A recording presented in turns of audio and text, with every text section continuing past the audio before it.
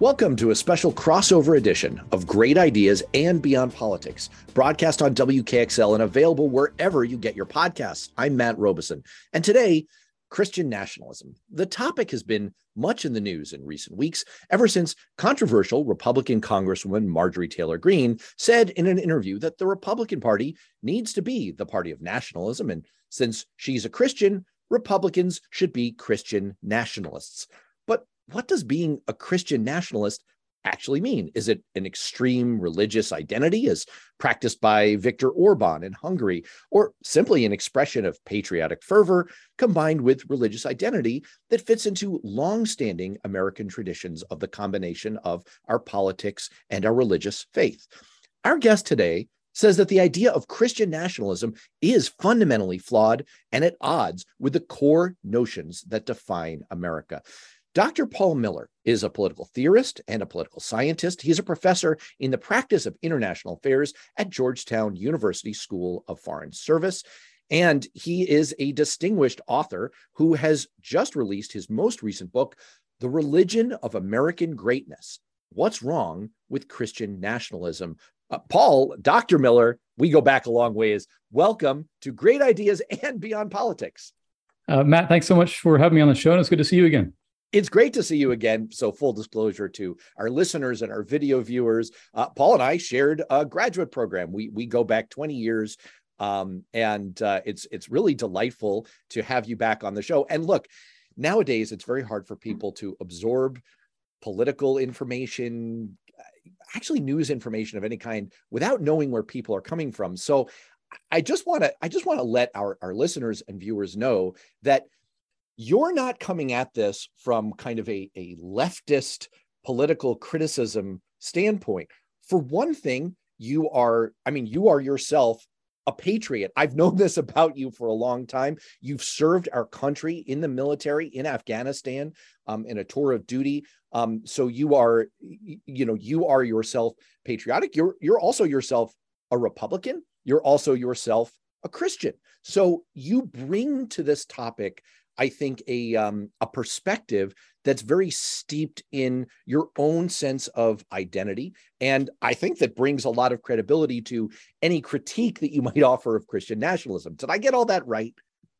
Yeah, I remember back when we were in grad school together, we had a very small group, the Republican Club, and I think I was one of the 6 or 7 members of that club in our program of a few hundred people.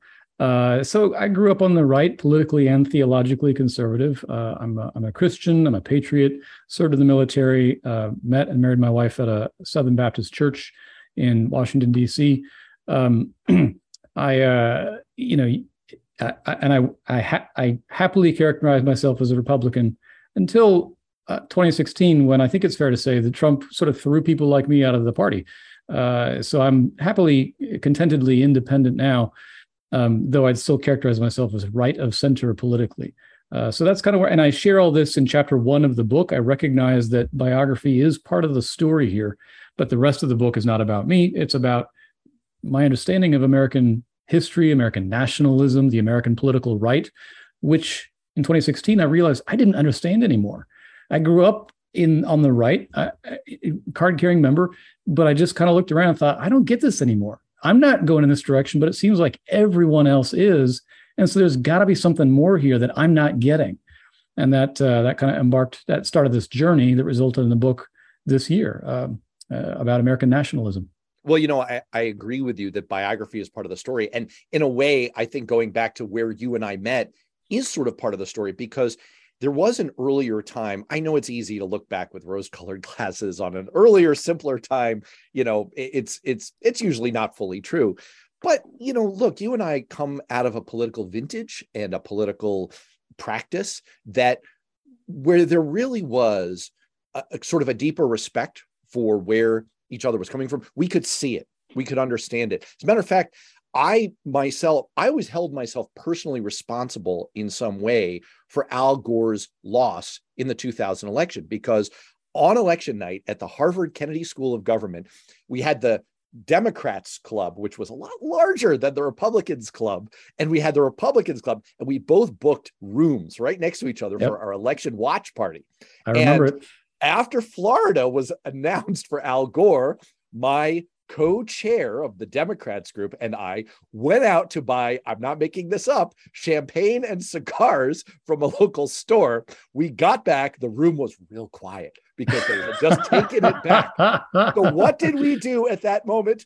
We walked next door to the room that you guys were in and we handed them over, because that's the kind of America we used to have. I'm not saying there weren't fights. I'm not saying there weren't disagreements, but it was palpably different. And I'm like you, I don't recognize this version of where the Republican Party and so-called conservatism has gone. It's not what I recognize. So maybe that's a place to start here as we kind of dive into the course of your book and your examination of Christian nationalism. First of all, I mean, I would be right to say that there was a long intertwining in American political history of people's political identity and their religious identity. Having a strong affirmation of being a Christian used to be kind of part and parcel of being a candidate for office in a way that I think people generally accepted. Is that right? Yeah, the intertwining of religious and political identity is as old as America itself. It's older than America itself. It's always been a part of the political projects in North America ever since European settlement started. So I'm not saying there's anything particularly new here. I do think there's been an upsurge and a more pronounced, explicit embrace of it than we've seen in several decades. And there is something different about today's version of it. It's a bit more, I think, defensive and reactionary. 100 years ago, even 50 years ago, you didn't have to argue very strongly that, say, this was a Christian nation, because most people wouldn't have even thought to disagree with that. And so the forms of Christian nationalism, if you want to call it that back then, were, I still would disagree with them, but they might have been a bit more benign simply because it wasn't as belligerent. Today, I do feel that because it's defensive, because it's reactionary, it is also a bit more belligerent. And I think I see more red flags there, more ways in which this could go wrong, more ways in which it could turn more explicitly oppressive or illiberal or even violent, as we've seen some upsurge in political violence over the past few years. Well, I've told the story on this show before, but I don't mind dipping into it again, that the version of this that I always appreciated and enjoyed the most happened to me in college, where a good friend of mine who was an evangelical Christian invited me to Bible study. And I kind of quipped to him, well, you know, because I'm Jewish, I'm like, how do you feel about the Old Testament? And he looked me in the eye and he said, oh, Matt, I think it's crucial. Well, then I felt like a giant jerk, right? And it goes to your point, because I'm making light of something that's very, very important to him. And he's kind of earnestly inviting me to take part in something that's very meaningful to him. So yeah, I'm a jerk. But it goes to your point that there was at least a strain within that kind of expression of Christianity that was non-exclusionary. Now, look, I'm not going to pretend, and I don't think you do either in your book, that Christianity was always non-exclusive, that there wasn't oppression of people who were of other religions or a-religious. It's more that this was not, as you say, a belligerent expression.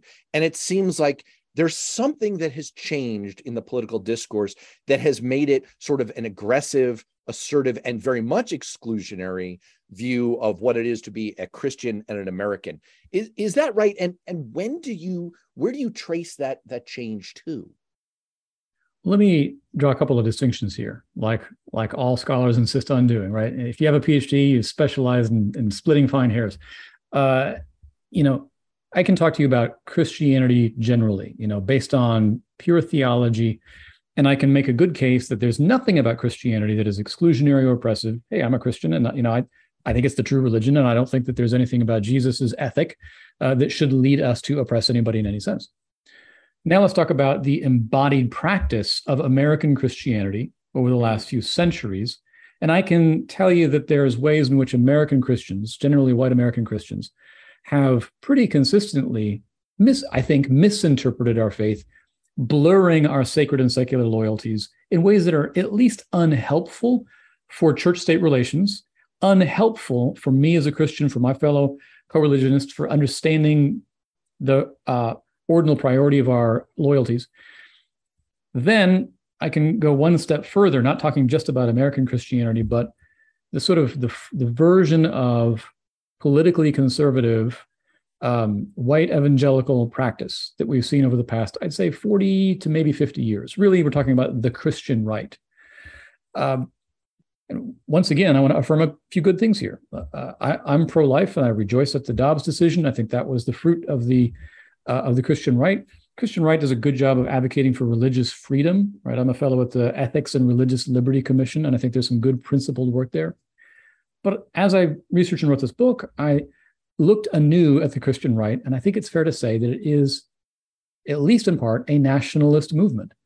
The Christian right allowed itself to become defined as much by its Americanness as by its New Testament theology. And it became defined as much by its political conservatism as it was defined by its New Testament theology. Or not even conservatism, but political right-wingness. Okay, so there you have the label Christian put on a package of things that in some cases are only peripherally related to what's actually in the Bible, New Testament or Old Testament. And that's concerning to me as a Christian because I don't like things misrepresenting my faith. But then I also see what they've actually done. And I think that nationalism is at root intrinsically, it's got seeds of illiberalism and oppression in it. And I really don't like putting the label Christian on that. All right, that was the long wind up to answering your question, which is kind of when did this get even worse?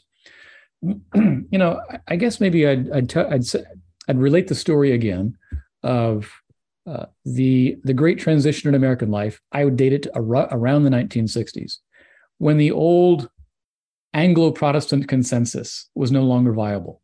Now, I'm using that phrase, Anglo-Protestant. That's Samuel Huntington's word for the traditional American identity. Right. He argued in his book, Who Are We?, that Anglo-Protestantism was the founding, originating, defining culture of America, and that we should stay that way. That was his argument. And Anglo-Protestantism, kind of this British sort of vague Christianity, defined what it meant to be an American for a long time. I'd say up to the 1960s. Post-1960s, there's a movement on the right to reassert traditional American identity. And what does that mean? It means reasserting an Anglo-Protestant or broadly Western Christian version of American identity. And that reassertion can start to look and get very get defensive, reactionary, and even worse. And I can say that while still affirming some of the things that I think were good that came out of that movement. I still see some quite troubling aspects of that broad reassertion. Does that make sense, Matt? It does make sense. And I'm hoping to, without making this discussion too complex, of course, you revel in complexity because, that's how you got your PhD. I do want to try to draw together a thread in what you just said with one that we helped to sort of unravel on this show a few months ago, in a show that was widely circulated and followed.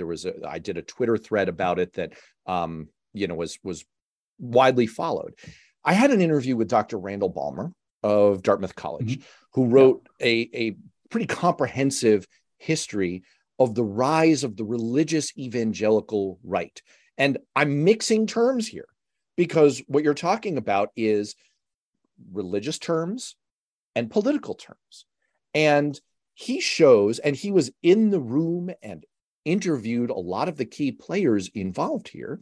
He shows, I think, very compellingly that the motivation underlying the political rise of evangelical leaders was not necessarily the reaction to the Roe v. Wade decision, but rather a recognition that the abortion issue would be the most politically potent lever to pull on that would enable them to enact their other agenda items, which very much included the continuation of segregated religious schools and their tax treatment thereof. I commend that episode and that history to all of our listeners. You can go back in the Beyond Politics podcast feed and find it. You can also search for the thread on Twitter. Now, the contention that Dr. Ballmer makes is, again, that it's not that religious leaders at the time were not, in some cases, pro-life. Many of them were. But he does show that there was far from a religious consensus on that issue. Many religious leaders, including evangelical Protestant leaders, were what would be understood in today's terms as fairly pro-choice, recognizing exemptions and exceptions, and even a period during which abortion should be allowed by the government. And so his contention is that this issue was adopted because the real agenda was activating religious voters as part of the Republican conservative political base. It was that intertwining of religion and politics that made for a kind of toxic mixture. So I want to turn back to what you were just laying out about sort of the same time frame, this turn that happened in the 60s, the late 1960s. How do you relate to that story that Dr. Ballmer tells? Does it come into your own weighing of this turn toward Christian nationalism? Yeah, so that's a great question. I read some of Randy Ballmer's work in the research for mine. He was very kind enough to participate in a workshop for my book a couple of years back. He's right that evangelicals were late to the party on the pro-life cause. That was actually a Roman Catholic issue. And it took most of the 70s for the evangelicals to really decide, no, actually, we do believe in this. One thing I would say that the religious right arose out of a wide array of concerns. And I sort of want to avoid passing judgment on which one was the, quote, real concern, or which one was the one that people were most sincere about. I think it's true that there was a lot of different things, and I'm going to just accept on face value that they were sincere about essentially all of them. So abortion was one, but it was a bit later. Crime was actually a really big issue in the late 60s, early 70s as this movement was coalescing.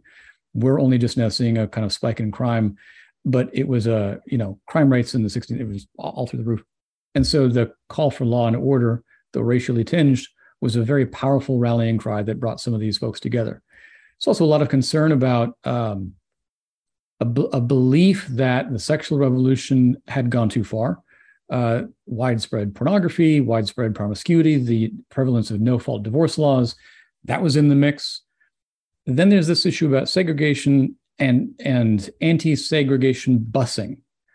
I want to acknowledge that the Christian right in its first decade or so was essentially a coalition or a compromise, putting together an older Christian political movement that dates back to the 1920s, but it had to be a compromise between ex-segregationists and anti-segregationists, right? There were white conservative Christians on both sides of that issue, probably more on the pro-segregation side, back in the 1950s, early 1960s. By the 70s, I think they recognized that that ship has sailed, and the anti-segregationists had won. And so the new Christian political movement had to essentially move past it. I think Ballmer and others have suggested that there was always a kind of a secret racism animating the movement. I think that might go just a bit too far. To state it baldly, is Christian nationalism racist? Is Christian nationalism racist? That's, I think, the best way of framing the question. It's a really complicated issue. I'm happy to say, at the very least, that the movement has been often racially insensitive in not recognizing the realities of racism in American history, nor the ways in which racism has had intergenerational consequences that still reverberate today. And the political right has often seemed unconcerned with redressing those intergenerational inherited inequalities. That's a form of racial insensitivity. I think some people call that racism. I prefer to use that word for harder realities, but that, I think, is definitely true of the political right. That is sort of the blunt version of the question. I'd say there are two that arise here. One is that Christian nationalism is fundamentally talking about creating an exclusionary Christian white Anglo state. The other, and that's sort of the extreme that we've seen in Hungary. The other is that it's, as you alluded to a moment ago, it's inherently reactionary and perhaps violent. And, so for example, we have Andrew Seidel writing in a special report for the Baptist Joint Committee on Religious Liberty and Freedom from Religion Foundation that on January 6th in the insurrection, crosses were everywhere on flags and flagpoles, on signs and clothes, around necks, erected above the crowd. And there has been a lot of reporting that January 6th was fueled by sort of a Christian nationalist vibe. So I guess the question back to you is Christian nationalism ultimately racist and ultimately violent? So let me answer that historically. I think it's absolutely true that American nationalism used to be overtly, unapologetically, triumphantly racist. If you go read the American nationalists of the 18th and 19th and early 20th centuries, it was all about white people. It was about America as a look. The KKK was essentially an American nationalist group, and their overt racism was very clear. I don't think we need to belabor that point, right? What happens after the 1960s is that those in the political right really try to drop the language of race and adopt the language of culture. So if you want to take their rhetoric at face value, it's fair to say that they are culturalist. They discriminate on the basis of culture. And they want to revive an older template or model of American culture that is Anglo-Protestant, but they would say, if you want to give the best version of their argument, that anyone can assimilate to this culture. That's the genius of America, is that anyone can be us as long as you agree to kind of share our values and live under our Constitution and so forth. That's, again, the best version of their argument. I think it strains a bit of credulity to accept it whole hog. To fast forward to January 6th, yes, we do see a display there of Christian nationalism. You mentioned the symbols, the crosses, the Christian flag, and the Confederate flag, by the way. When the leaders of the attack, I choose to call it an attack rather than a riot, when they reached the floor of the U.S. Senate, they actually paused to pray. And there's a video of this on YouTube you can look up. And somebody shouts out, they say, Jesus Christ, we invoke your name. And then the leader prays and he says, thank you, God, for allowing us to preserve the American way of life. This is our nation, and the American way of life will not go down. In Jesus' name we pray. And it's a very clear invocation of Christian language in a prayer to sanctify what I would characterize as a terrorist attack on the U.S. Congress. Now, some people have thought that January 6th was a harbinger of things to come, that it was the leading edge of a wave of political terrorism from the right. So far, that hasn't happened, thankfully, but I remain convinced that the potential for it is there. Maybe you're trying to ask me, how widespread is this? And my answer is that I don't fully know. I know that the belief structure is very widespread, which means the potential for greater illiberalism and violence is there in seed, but it does need more than just that to actually manifest in specific acts of violence. There needs to be a triggering event, perhaps like another election or something like that.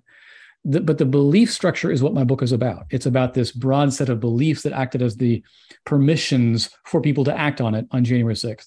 I'm certainly not saying that all people on the right or all Christian nationalists are going to engage in political violence, but again, belief structure, the potential is there for more such things like that. It seemed to me that in your book, you raise the specter of racism and exclusion based on, as you just put it, culture. That could include religion as a major problem here. You raise the possibility of sort of the violent aspect of what we might term Christian nationalism. But and while not excluding either of those two major problems, you identify sort of a core connecting thought, which is that Christian nationalism is fundamentally illiberal. What do you mean by that? Yeah. And thanks for that question, because I think that's essentially the first critique I try to make of Christian nationalism.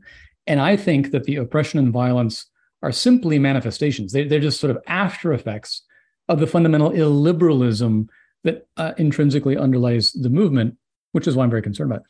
So when I say illiberal, I mean not classically liberal. I'm talking about 18th century classical liberalism. I'm talking about the philosophy of the American founders. I'm talking about John Locke, right? That's classical liberalism. In a sense, we all were classical liberals in the sense that we believe in an open society, some kind of democracy and representative institutions and civil liberties and civil rights and the Bill of Rights, that kind of stuff. That's all classical liberalism. And I think that nationalism, and you're not going to like this, Matt, but I think progressivism too, at least on the far left and the far right, are both increasingly illiberal. No, I'm with you 100%. Yeah. All right. There you go. Yeah. So, and that's why I'm independent today.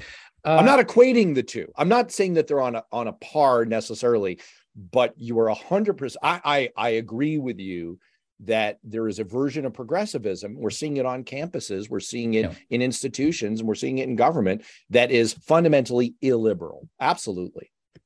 Yeah. And that's what my next book is about, by the way. Looking forward to it. Yeah. So the illiberalism of nationalism, you can see it because it holds up one particular cultural template and says, you have to be this to be truly American. And think for a moment about what that implies about anybody who is a cultural minority or dissident or who cannot or just doesn't want to be your thing. If they don't want to be Anglo-Protestant, you're treating them like a second-class citizen. You're saying you're not really one of us. We've all heard, red state Americans say, we're the real Americans. What is that? Are you saying that everybody else is a fake American or not real? Like that's It's like George Allen and his macaca moment, welcome to the real America. What are you saying there exactly? Exactly. Right. Yeah. And so that kind of attitude, even more than public policy, that attitude is a kind of I would call it it's a chauvinism. It's a kind of a Christian chauvinism that says we're the first citizens of the public square. We deserve to define the American experiment. We built this country. You're welcome. We're sharing it with you, right? And that's that series of attitudes that is uncharitable. It's inhospitable, and again, contains the seeds of public policies that are intrinsically oppressive. Well, first of all, I think you sum it up so well. You put this on the blurb on your book. It's just such a good sentence. I just want to read it out loud. You write, Christians must relearn how to love our country without idolizing it. Boy, there's something in there, right? That, in terms of seeking false idols, and seek a healthier Christian political witness that respects our constitutional ideals and a biblical vision of justice. That's perfectly put. And I just to go back to your point from a moment ago, again, I think neither of us is trying to equate or necessarily compare the progressive illiberalism that we've seen in recent years with this Christian nationalist, we'll call it a right-wing illiberalism. But it is fair to say, for our more conservative listeners, that there is truth in that. And this has been well documented by writers from Connor Friedersdorf to Andrew Sullivan, and all you need to do is read some of the examples, and they are manifest from around the country, of people being asked to accept the writings, the anti-racist writings of Ibram X. Kendi or one of these similar authors, that you have to follow that, or else you are, by definition, I guess, not part of the group, or you're a racist or something. All you need to do is substitute the Christian Bible in that sentence, and you end up with Christian nationalism. They are mirror images of one another. So anyway, that's me editorializing with you for just a moment there. So if we accept the idea that it's the problem here is a fundamental illiberalism. It's a failure to accept the core of what makes America great in the first place. What's the consequence if we're seeing more and more politicians out of one of the major political parties, folks like Doug Mastriano in Pennsylvania and Lauren Boebert in Colorado and Marjorie Taylor Greene, but you're also seeing strains of this in many other politicians. I'm not just trying to cherry pick sort of the most extreme examples. If you're seeing more and more politicians adopt this framework as, yes, this is how I identify. This is how I'm going to practice my brand of politics. What's the impact? What's the consequence that we should all be worried about? Well, I mean, sooner or later, illiberalism is not just rhetoric; it becomes policy. And when we have illiberal policy, democracy will only survive for so long. I think one of the saving graces of the Trump presidency was that he was just not a very effective president. So he was not able to actually pass the kind of policies maybe that he wanted to. He talked on the campaign trail 6 years ago about opening up the libel laws and making it easier to sue for libel. He didn't do that, thankfully. But that's an example of the kind of blatantly illiberal thing that he championed. If you look at other countries that have had nationalism, right? Hungary, Viktor Orban, has been more pronounced and maybe even more effective in his illiberalism. Correct me if I'm wrong here. I believe he actually successfully shut down a university or took control of the curriculum. I'm a bit fuzzy on the details here, but he's been more effective at creating a social consensus around his version of Christian nationalism. They rewrote their constitution. They put it in the country that it's a Christian country. Highly restrictive immigration policies to ensure that Hungary remains essentially mono-ethnic. That's the kind of illiberalism that we could see if we had a more effectively competent nationalist government in America. I think it's probably too many veto points, too many checks. Our political system's too sclerotic to allow that to happen. But that's the kind of consequence that could come to pass. Look, well before that happens, we'll see. I think we'll see more January 6th. I honestly do. I think that in order to get to that point where a nationalist government could actually pass the policies at once, you would first have to provoke such a constitutional crisis that you would end up to enable you to override our constitutional barriers against that kind of illiberalism. I really think that would be the route that they're thinking of. Although I wonder a little bit about, and I think the concern now, look, I mean, as longtime listeners know, and as you know well, I'm a member of the Democratic Party. I belong to no organized party. I'm a Democrat, with some, misgivings about some of the excesses of my own party. I think what most Democrats and political observers who are really worried from a political standpoint about the rise of Christian nationalism in the U.S. are worried about is not as much the overt Viktor Orban Hungary model of we're going to redefine marriage as once again only being between a man and a woman. We're going to amend the Constitution to ban same-sex couples from adopting children. It's not so much the overt pieces, although look, Democrats and people who are pro-choice do see a version of that in the Dobbs decision. It's not so much that, it's the subtler adoption of similar political aims that are infused with the same sentiments drawn from Christian nationalism. So it's not exactly the Hungary model of immigration, but it's sort of the Donald Trump model of immigration and family separation and let's build the wall. It's not exactly the Hungary model of persecuting same-sex couples, but it's sort of the American Republican Party model, which, is, I think this is an issue that's yet to be resolved, although there's been substantial progress. What do you make of, I guess what I'm driving at is the reason that I put in the ad at the top for who you are and where you're coming at this from is that only Nixon could go to China, and only someone who is a passionate Christian and a Republican and a patriot with your kind of credentials can perhaps go to fellow Christians and Republicans and make the case for, hey, we need to turn away from this path because of our core liberalism in the traditional sense, because of our core belief in Christian values and American values. How do you make that case? How do you make that case to fellow Christians and to fellow Republicans when so many of the policy aims seem kind of mainstream from a political practice standpoint in the Republican Party today? So I try to address some of that at the end of the book. Well, in chapters 2 and 10, I really try to talk about what I think might be the right or a healthier Christian political engagement.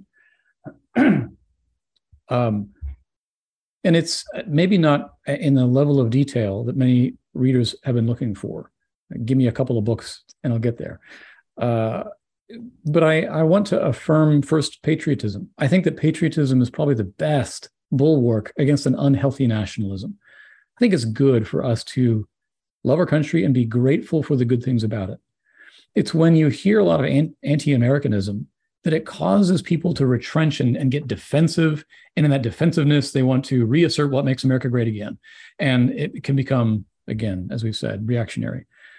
So I think actually cultivating a generous, open, healthy patriotism, reminding people the good things about this country, I think it's a good first step.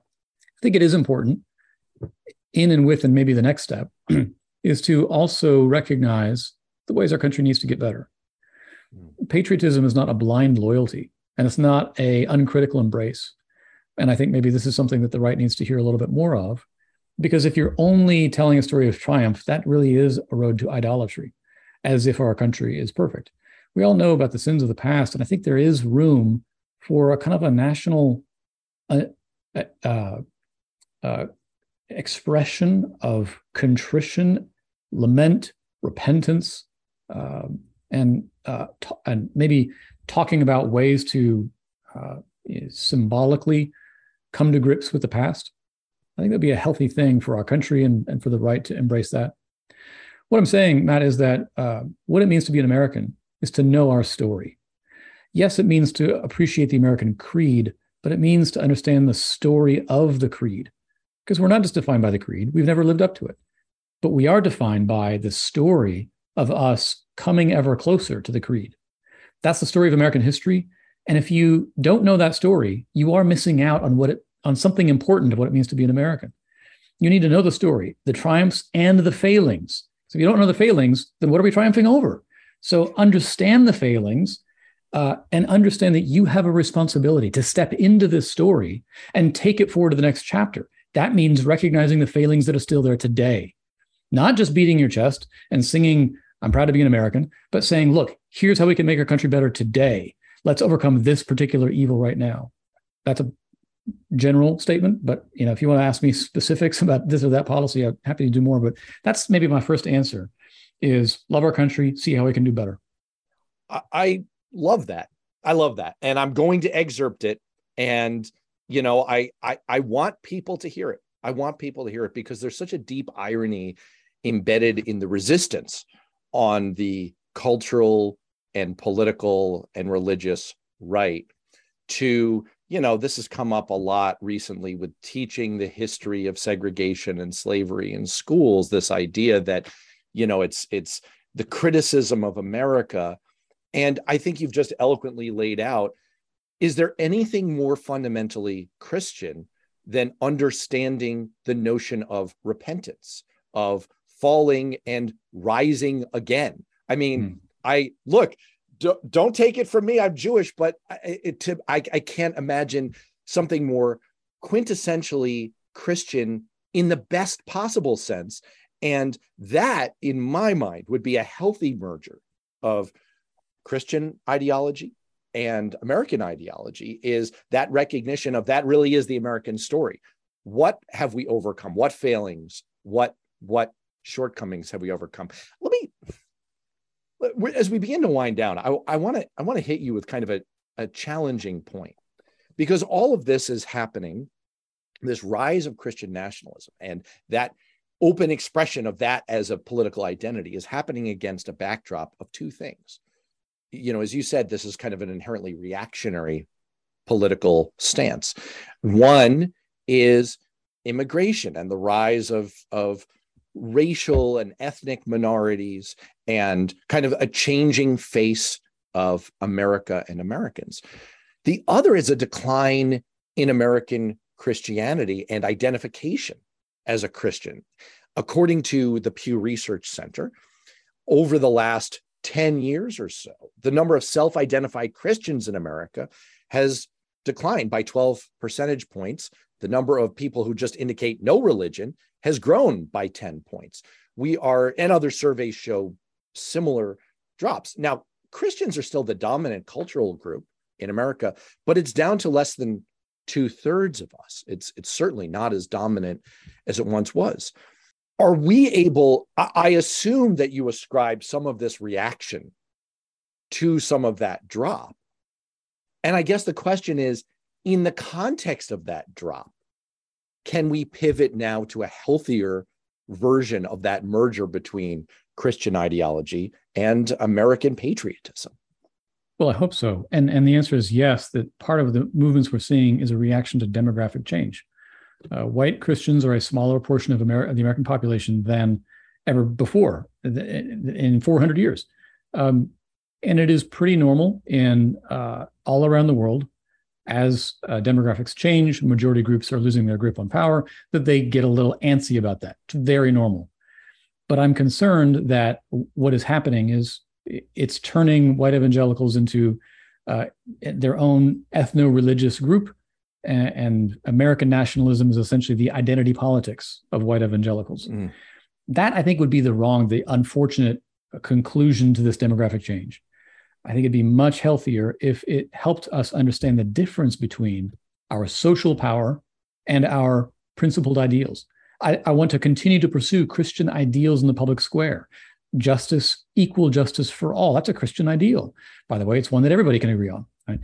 And that is separable from the social and political predominance of Christian institutions in American life. Christianity can lose some influence and still gain victory for its ideals if we recast our political activism the right way.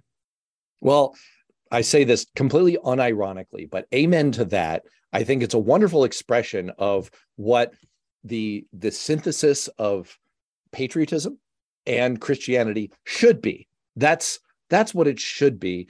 And I hope that your book will help move us toward that kind of ideal. So the book is The Religion of American Greatness: What's Wrong with Christian Nationalism. It is available on Amazon or wherever you get your books. And Dr. Miller, thank you so much for being with us.